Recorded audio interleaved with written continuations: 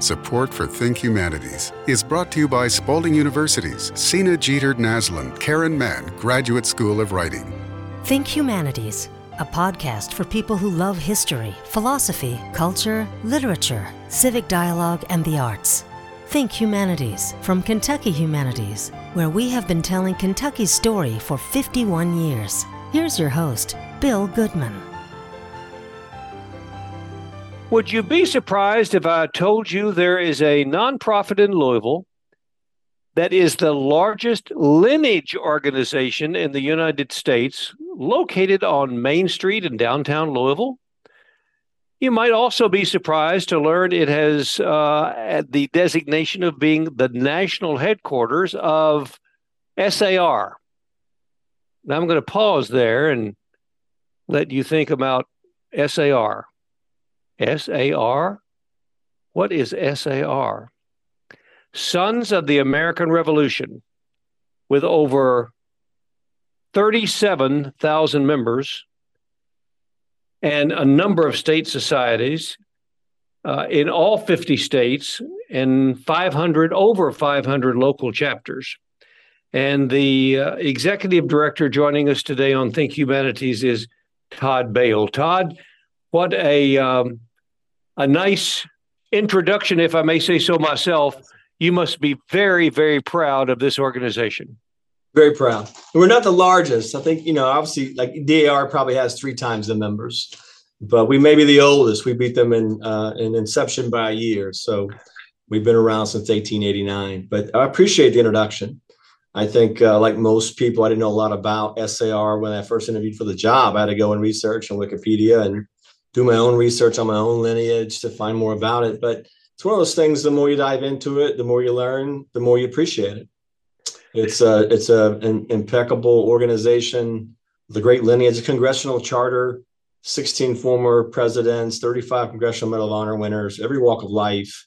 Obviously, international headquarters. We do have a handful of societies abroad. So I think it's an amazing organization, probably the best kept secret. If you ask someone in Louisville about SAR, international headquarters, have been in Louisville since 1971. I would guarantee 99 out of 100 or more has never heard of it, right? Well, it's amazing. In fact, I'm going to have to put myself into that category because been in Louisville a lot, been a Kentuckian all my life, just about, except for a few years out, but certainly for the last many, many years. And visiting Main Street up and down and being right next door or close by to the Fraser.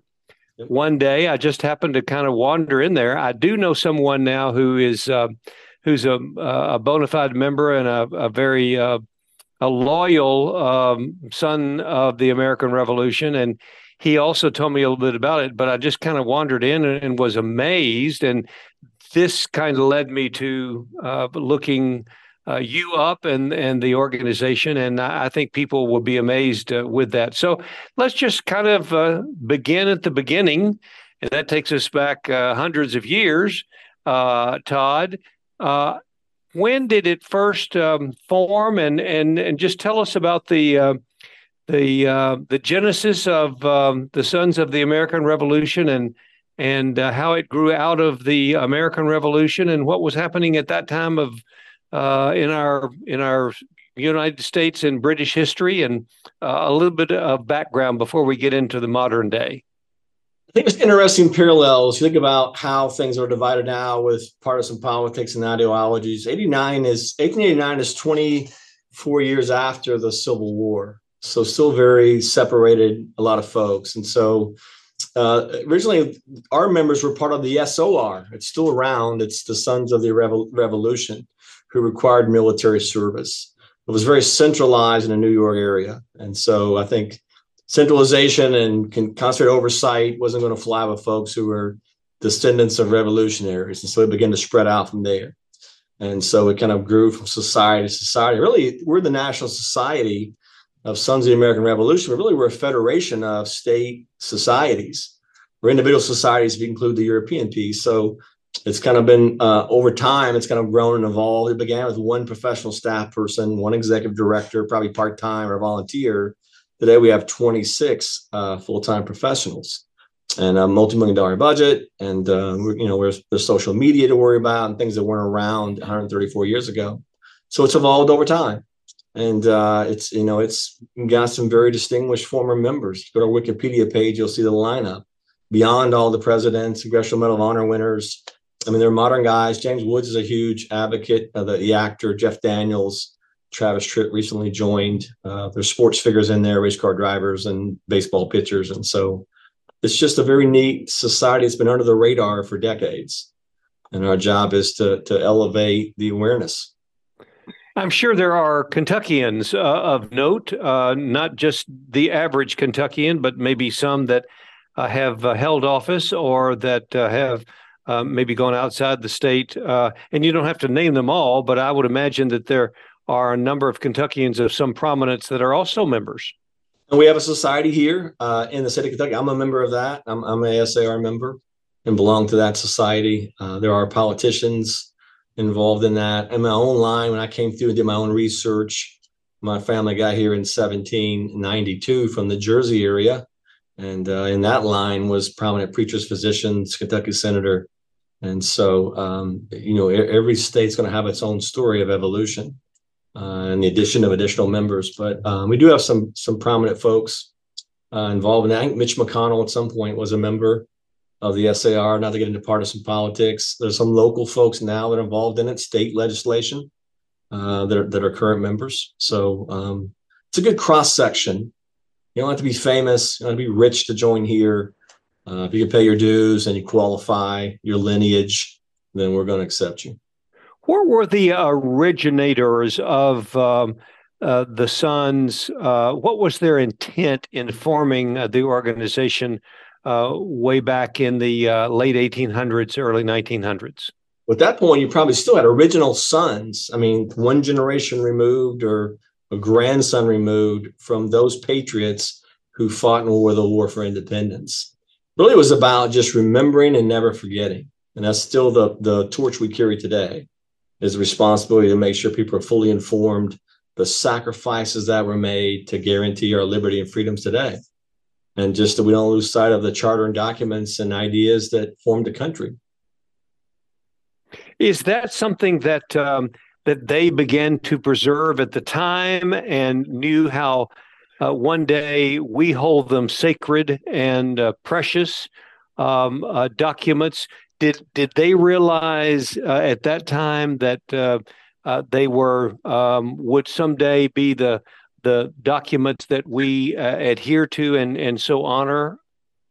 I don't think they could envision that back in that time period, but we have documents here from the 18th century and beyond, and artifacts. We have our own collection of artifacts in a safe we're waiting to display once our museum's completed, that we're going to put on display too. So I think at the time they just wanted to make sure, just to protect and to perpetuate the knowledge of the sacrifices, the heroes and patriots, the charter governing documents of the country. We got congressional charter during the Teddy Roosevelt era, I think, and then we kind of sprung out from there.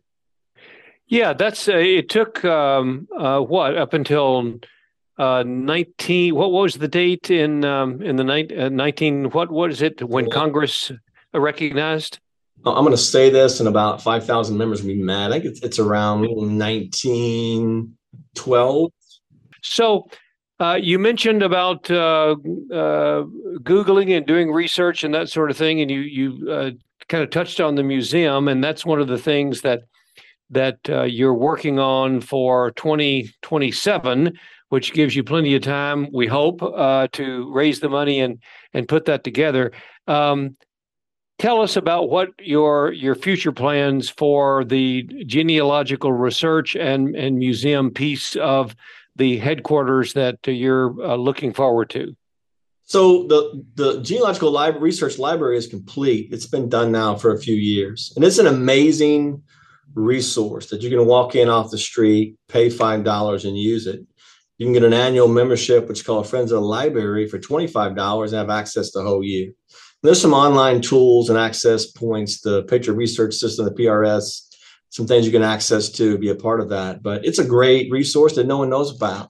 when I interviewed for the job, I came down and all I knew was it was across the giant back. But once you get inside there, you just see the volumes and volumes of books that they're not even all about the colonial period. They're often about what happened with the Quakers, what happened with the original Pilgrims. They're from different states, they're different time periods. And so it's a great historical library and a great jewel right here in Louisville that not many folks know about or utilize. Are there librarians or researchers there, assistants who can point you in the right direction? There are 3 full-time staff in that area. Sherry Daniels is director of that library. She's an amazing professional. She's a former professional genealogist. She's worked at Kentucky Historical Society, so they're highly competent and capable. And anyone who wants to begin the journey, I mean, they'll certainly help you start it. And everyone should have that journey. And so walk me through, or if you will, paint us a picture of how you walked in off the street. Of course, you might have at that time being walking in for a job interview, but let's just say it's anyone, a man or woman, male or female, or child or high school student, researcher. What would they do besides pay their $5? What do they find in the library? What does one of the assistants help them with? What would one be looking for, and what would they possibly find? So, I mean, I'll just tell you my own experience, right? So I started out, I knew about 3, maybe 4 generations of oral family history, like most of us. I knew my people came from Hart County, far back as great-grandparents. And so I brought all the information I knew, parents' names, grandparents' names. If I had my birth certificate, I brought that, my general ID information, and we began the journey, and connecting dots on that. So what I found out in my own research through that was it went all the way back to New Jersey. I mean, they came here in 1796. They got to Jersey. Johann Heinrich Bale, a German immigrant, got to Jersey in 1751, and then came into Philadelphia Harbor, meandered across to Suffolk County there in Jersey, and took up shop doing what he knew. I mean, Bile is a word for hatchet in German. He came down through Rotterdam, got on a boat. He wasn't an indentured servant. He paid his freight and came, and he just squatted. I mean, it's crazy that in that time there still was open property to be had in Jersey just by pitching your tent, right? So that's where I began, and all the way back to that group. So if you go now, they migrate.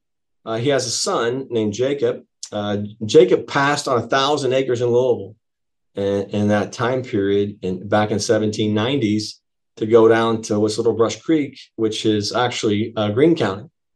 And so Greene County, at some point, the descendants move over next door to Hart County. Then that leads, at that point, my grandfather comes to Louisville, way back in the 1920s. So it's a cool story, and everyone should know their story. The figures that played in it to kind of get you to this point where you are right now. And our responsibility is to educate my children on the whole story and lineage, right? How much of that did you do yourself, or how much of that was were you aided by an assistant? Well, I cheated. I had staff genealogists help me, but they would go through the same process if you applied at SAR. And then the library staff will direct you on a general search. But really a lot of deeper research goes into a membership application, because they have to verify all those documents and connect the dots through death certificates, birth certificates, wills. Sometimes it's, newspaper articles, it's tax records, census rolls that they're going to use to verify those things. So that's pretty extensive. But general person just trying to find, connect dots, the staff can help them do that, far back as you want to go. And they go back at least, well, I mean, I don't know. Yours were back in the 1700s, middle 1700s. Did they go back even farther than that for some families? Well, we're going to take you back to really our period, which is kind of 1764-ish into the French Indian War. Whoever that person was in our window, 1764 to 1783 is kind of what we're looking at. And you can go back far as you want. I mean, at some point, that all leads back to Europe for most folks. So that's where my journey started, was around 1751 with the original Patriot of Origin.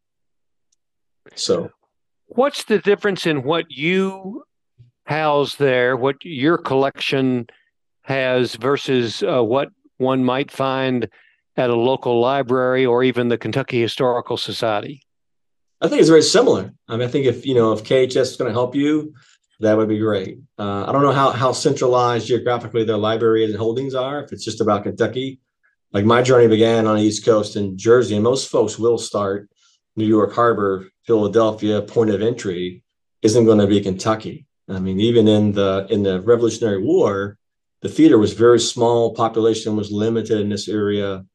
I mean, some of the battles, the Battle of Blue Licks, which we celebrate in 1782, only had maybe 400 combatants, right? Maybe 500 at most. So everyone will start kind of on the East Coast.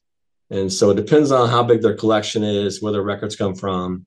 The great news is today, I mean, in the era of digital research, I mean, a lot of things are open to you now that weren't open to you decades before. So, now I know you're not a trained historian by scholarship, but you certainly are an amateur, and you've looked into your own family and probably many other families. You just mentioned the Battle of Blue Licks. A lot of people in Kentucky and some who are familiar with our Kentucky Humanities work, our story, and telling Kentucky stories. Our podcast, which we've talked about the Battle of Blue Licks before, our Think History segments too, are familiar with that incursion. Tell us what you know about that being one of the last battles of the Revolution, and how that played such an important part, and it happened right here in Kentucky. Certainly was on the tail end, probably the last real formal battle of the American Revolutionary Revolution, the Western Theater. And you're talking maybe 50 loyalists and 300 Native American braves or warriors versus George Rogers Clark, 182 militia. So not a huge scale if you look at some other battles in the American Revolution, but very important for us to, at that point, Hamilton was coming out of Detroit trying to contain and control this vast area of the Ohio River Valley, and it was still under contestation. So important win for us. I mean, that was probably the end of it. And then they signed the treaty in 1783. It's over. People forget that. I always think the American Revolutionary War, we read textbooks in school. It's Yorktown. It's the world turned upside down, stacked the swords, and it's over. There's 2 more years of activity, or close to 2 more years, in the Western Theater. Mm-hmm. And so I really appreciate that the museum will have a section around the Western Theater and the works of George Rogers Clark. I mean, what he did for us in the area. Yeah, well, at that time too, early on, Fort Herod in Harrodsburg, Bryan Station, and all of that was an active part of travel and skirmish and battles. Todd, when we come back after we hear a word from our underwriter, I want you to talk a little bit more about not just the historical aspects of SAR, but your education and outreach programs that you conduct. So I am talking to Todd Bale, who's the executive director of the Sons of American Revolution Genealogical Library and Museum. What is the official title? Give me the official title. Well, it's kind of 3 parts. There's international headquarters here, which is this admin support staff. There is a genealogical research library, and there is a future forthcoming education center and museum. So if we say the international headquarters of the Sons of the American Revolution, that pretty much captures it. And the address on Main Street in Louisville, right next to the Fraser Museum? 809 West Main. 809, close to the famous baseball bat that overlooks all of Louisville, right across. So it's real handy and real close by for people who are looking for a lot of things. And we'll talk more about that with Todd Bale right after this word from our good friends at Spalding University. At Spalding University's low residency MFA program, creative writing students come to campus for an exciting week of learning each semester, followed by independent study from home that fits in with work and family life. Write prolifically, explore across genres, gain editorial experience on a literary journal, and become part of a lifelong writing community. Writers thrive at Spalding's Naslund-Mann Graduate School of Writing. Learn more at spalding.edu/MFA or email schoolofwriting@spalding.edu.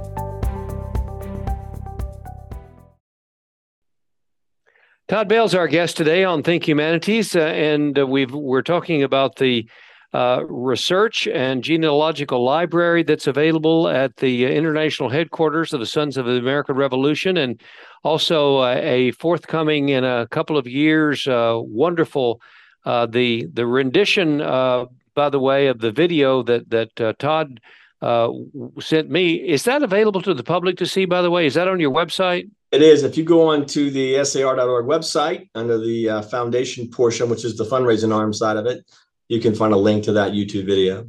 Terrific video. The interactivity of it, I'm sure it's going to change even before you open in 2027. But wow, if people can take a look at that and walk through, they're going to really be entertained and learn something. But that kind of leads me into the education aspect of this. You're not just a library. You're not just going to be a museum. You do so much more in the outreach and education area. So tell us a little bit about that. I really love the fact that we do supply curriculum for history teachers around the country, not just here in Jefferson County or Bullitt County, but I mean, Oldham County, but around the country can access those things. And there's keyholes to history, which are these great little vignettes that are with famous authors around different parts of the colonial area and period. And those are great assets and tools. And then we recognize we have some scholarship competitions where, high school seniors will orate about what particular topics around the Constitution or Declaration of Independence or the vital part of why we fought a war for independence. And then last time I saw it, $18,000 of scholarship money was given out to those seniors. And then they support the Eagle Scouts program, ROTC, junior ROTC in high school. Those are things we recognize. And so I really enjoy that part. And then, Rayanne and her staff and Jacob will go out and present to groups here in the community and kind of give them a sample of what life was like, in the 1770s. And then here we'll put on some displays. Folks will come in that are involved maybe in their color guards here locally, and we'll talk about life in a Continental Army camp. And they're, talking about how people ate at night and how they cooked their food, how they, they molded their own musket balls, right? So it's all interesting. I tell you what, I came from a military history background, and Agincourt, Antietam, the Battle of the Bulge, the Battle of Baghdad, and I knew most of the major talking points from that period. I've just been overwhelmed how little I know about the colonial period. And I learned things every day about new theaters. So I went on down in East and West Florida, and it's additional theater that we don't know about, don't talk about, but a huge battles that were fought in Pensacola, Mobile. And so I think the more you dive in, just the more curiosity you have and the more you learn. So it's been a great experience for me. Do you already have some collected pieces, some museum pieces that are on display, or are you waiting until the museum opens? Now, we do have some things on display. We have most of our things still in the vault, and we have enough probably to supply our own museum several times over. And I think there's maybe, and boy, it may kill me for saying it's maybe 400, 500 pieces that we currently have in our vault. And so we're excited to get those out and display them. And of course, we need a venue to do that. So, and it's interesting stuff. I mean, there's not only manuscripts from the era, poems that were written, letters that were written, newspaper articles, to Brown Bessie muskets, to Kentucky long rifles. I mean, it's the whole spectrum of things we have to offer and put on display once the museum is done. Are those items, are they available to the public maybe under special conditions now, or will it be a waiting period until they're on display? I'm not entirely sure. I mean, I've only been here 8 months. I'm not entirely sure how our policy works on loaning pieces and that kind of deal. There's a great selections from the collection, which I call kind of Artifacts with Zach. It's a great YouTube video that's on our website where he brings out individual pieces and explains the origins and how they were utilized, how we came to have those. So that's a really an interesting educational piece if people want to get that from our website. What do you think you mentioned at the very beginning about this moment in time, this moment in history, and the divisiveness that's going on, and that it certainly was going on 250 years ago. We sometimes forget that. That's why history is so important. Yes. But what would you like for, whether they're school children or whether they're adults that come through the museum or see a lecture or hear you out in public, to take away from the international headquarters? What is the main message that you want people not to just leave them with the fact that Louisville, Kentucky, is the international headquarters for the Sons of the American Revolution, that in 2027 there's going to be this impressive, incredible museum of history and artifacts, which is probably, I would imagine, I'm trying to think now, other than the Kentucky Historical Society. The Fraser does such a great job. There are not too many other places where you're going to be able to go and really see that story told. So there are going to be those kinds of things. What else do you want people to take away from visiting SAR? A profound moment for me was I was listening at the State Society in Ohio from a teacher. She's Teacher of the Year, amazing history teacher. And she said only 20% of the kids were proficient in American history. And so I think, in the grand scope of global history, we're a young nation. I mean, Greece, China, we're not 5,000, 6,000 years old. We're not the Eastern and Western Roman Empire. We're 250 years, and we're already down to 20%, right? Competency in remembering, right, this period of our country of only 250 years. So I think it's important for that. And two, to connect back to the governing documents of the country. I mean, this whole thing around today, around equality, that you have these inalienable rights that God has given you, not the government or a king or anybody else. You were born with this as an American, or you received this when you became an American. I mean, life, liberty, pursuit of happiness, these things that you should be guaranteed. That all comes from these charter and documents, right? I mean, everything built today, all egalitarian legislation, whether it's suffrage, it's civil rights, it's ADA, this thing about equality comes from those ideas. They may not have been realized right away. It's taken us, 2 centuries and we're still going. But the idea that, you have a rights to equality, right? That comes from these documents. And I think we've lost a lot of that. And then we get in fights over, who's right, who's wrong. This is a good time to come back together as a nation and really focus on, we live in a great country. We have freedoms. I mean, we have liberty. Does everyone have the same level of justice? No, but there's aspirations to give everyone justice, right? So it's just a great window of time to kind of put aside the things that we fight about and really circle around what we have in common. We benefit from living in a great country. There was tremendous sacrifices made to give us this. Understand the guys in 1776 risked hanging by the neck, losing every ounce of property they had, every possession taken away and impounded, and their families living in poverty, to sign a Declaration of Independence that we still enjoy in 2.5 centuries later. And that's a great story about America. It's unique. It's ours. We own it. And it's a fabulous story. And we got to tell it. Well, you say that very well. And it's certainly true. The forefathers and the foremothers certainly knew what they were doing. And at the time, we mentioned this earlier in the conversation, they might not have known what they were creating, but they certainly knew the importance of the words that they scratched on parchment with their quill and ink. And look what it has led to us today. And I'm talking about the positive aspects of it, and not the divisiveness or the negative problems that have grown out of that. But again, that's America too. That's giving us the right freedoms. To Right. Exactly, giving us the right to agree to disagree. And I hope that people will take advantage before 2027 and before the museum is open to visit SAR. What are your openings and closings? Are you open all the time? We're open most days around 8:30 to 5 o'clock. Now, we obviously close for all the holidays, and we have some additional days, Armed Forces Days, Flag Day. Those are big days for us.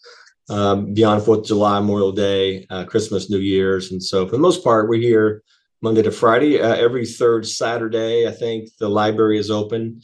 You can check our website for those hours of operation. But I'm encouraging people. I mean, I don't know how many international headquarters there are in Louisville. I think maybe the Presbyterians have one. But I mean, it's a great asset here. No one knows about a resource, and I do hope to change that. Yeah.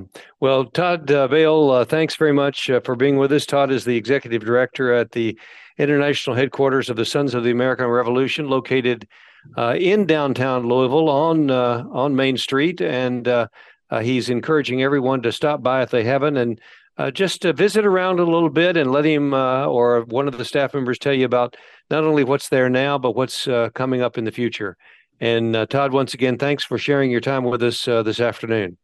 Hey, thanks for having us, Bill. God bless America. Think Humanities is a podcast from Kentucky Humanities, where we have been telling Kentucky's story for 51 years. Think Humanities is available at kyhumanities.org, iTunes, and SoundCloud. Join us next week for a new episode of Think Humanities.